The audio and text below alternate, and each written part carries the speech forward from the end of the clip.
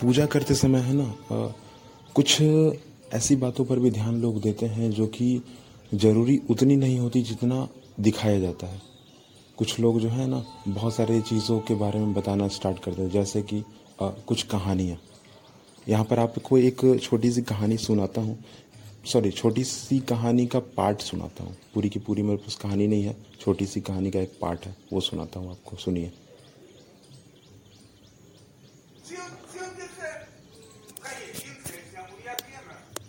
ये रास्ता थे तो ये उंगलिया में हम कुछ पहले रखते थे, हम लोग याद है, पियर रंग के था। ऐसे उंगलिया किए ना तो ये वाला देखा गया, हमको शिव जी एक उसको हम निकाले, हम किसको बेच दीजिएगा, पूरा शादी जिसको क्या आपके बच्ची के लिए था, हमको दीजिएगा, मत दीजिएगा, उसको मैंने ऐसे बेचारा हम कर भैया बेचे, हम बेचूंगे शिव जी के दुकान। ये बात हमारा आप लोगों से बहाना लोग से बहुत रिक्वेस्ट है, हमारा पत्नी के कोई मत कहिएगा ना, तो हमको 10 दिन तक हमसे बहुत लड़ाई करेगी, है ना। इसलिए आप लोग से रिक्वेस्ट है इस बात में। मैं तुमको पता ना करते, कल भुला कर जो करना ठीक है। तो हमने ऐसे उंगली किया तो क्या दिखाया हमारे हाथ में, ये दिखाया तो हमने कहा इसको लीजिए भैया, आपको कोई नहीं न दिया है, कोई नहीं न दिया। यहाँ इतने लोग ये जो मैंने आपको एक पार्ट सुनाया ना कहानी का, एक्चुअली ये शिव चर्चा का है। जब मैं एक दिन बस घूमते फिरते जो है पहुंच गया एक जगह, तो स्पीकर लगा हुआ था, वहीं पर मैंने इस आवाज़ को रिकॉर्ड किया। मतलब स्टोरी उतनी मैटर नहीं कर रही थी जितना वो शिव चर्चा, ठीक है, शिव चर्चा का पार्ट नहीं था स्टोरी, पर वहाँ स्टोरी इसलिए सुनाया जा रहा था क्योंकि लोगों के साथ जो है ना एक तरह का कम्युनिकेशन बनाया जाए, लोगों के साथ जो है एक तरह का ऐसा कम्युनिकेशन बनाया जाए कि उनको लगे कि नहीं, वो किसी प्रेयर में नहीं, वो किसी ऐसे धार्मिक स्थल पे नहीं आए हैं, वो अपने घर पे ही हैं।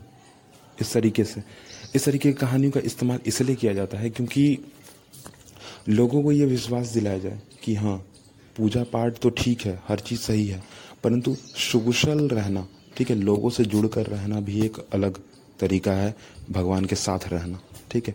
क्योंकि अगर भगवान का मदद करो या फिर एक ऐसे आदमी का मदद करो जो कि इसके पास कुछ नहीं है, जो कि बहुत ज़्यादा ज़रूरी है उसको, जैसे कि शिव जी पर दूध का लोटा चढ़ाया जाता है, दूध का जो है दूध चढ़ाया जाता है, पानी का जल ढारा जाता है ना, और बहुत सारे ऐसे हल्दी, कुमकुम ना, रोड़ी, ये सब डाला जाता है, बहुत सारे पूजा पाठ के सामान को इस्तेमाल किया जाता है, सोने चांदी का इस्तेमाल किया जाता है। परंतु एक्चुअली देखिए कि क्या सच में भगवान जी को इन सब की ज़रूरत है क्या? सारे के सारे ऐशो आराम तो उनके पास है ही, जहाँ तक हम कहानियों के थ्रू जानते हैं या फिर हम ऐसे भी जानते हैं हर एक तरीके से। तो उसकी ज़रूरत एक्चुअली है किसको? एक ऐसे व्यक्ति को है जिसके पास कुछ है ही नहीं ना। वो सारा डिस्ट्रीब्यूशन अगर हर एक के आदमी के बीच कर दिया जाए तो तकरीबन 6-7 लोगों का जो है ना एक दिन का खाना हो जाएगा। पर यहाँ पर कहानी इसलिए सुनाई जाती है कि आप भगवान जी पर हर चीज़ करें तो सही, पर आप सोशल भी रहें, आप लोगों की सेवा भी करें। वरना अगर कोई भी चीज़ धर्म के बेस पर अगर कोई काम कर रहा होता है ना, तो वो उतना भी सही नहीं होता इंसानों के लिए। आपके लिए मैं एक प्रश्न छोड़ कर जाता हूँ, ठीक है, वैसे मैं इसका आंसर अगले पॉडकास्ट में कर दूंगा कि भगवान के साथ जो है पूरी दुनिया को क्यों जोड़ा गया है, ठीक है, चाहे वो पहाड़ हो, चाहे वो फूल पत्ते हो, चाहे वो कोई पेड़ हो, चाहे कोई जानवर हो, चाहे वो सांप ही क्यों ना हो, चाहे वो गाय ही क्यों ना हो, ठीक है। आप जरूर इसका आंसर कीजिएगा कि क्यों, ऐसा क्यों किया जाता है। आज जो है अभी इस पॉडकास्ट को यहीं पे रोकते हैं और अगली बात अगले पॉडकास्ट में। आप चाहोगे तो मैं इसी प्रश्न के साथ स्टार्ट करूंगा, पर मैं चाहता हूं कि आप इसका आंसर खुद ढूंढो कम से कम कुछ दिनों तक। तो मैं अगले दिन जो है इसको आपके सामने स्ट्रीम कर दूंगा, इस सेम टॉपिक को।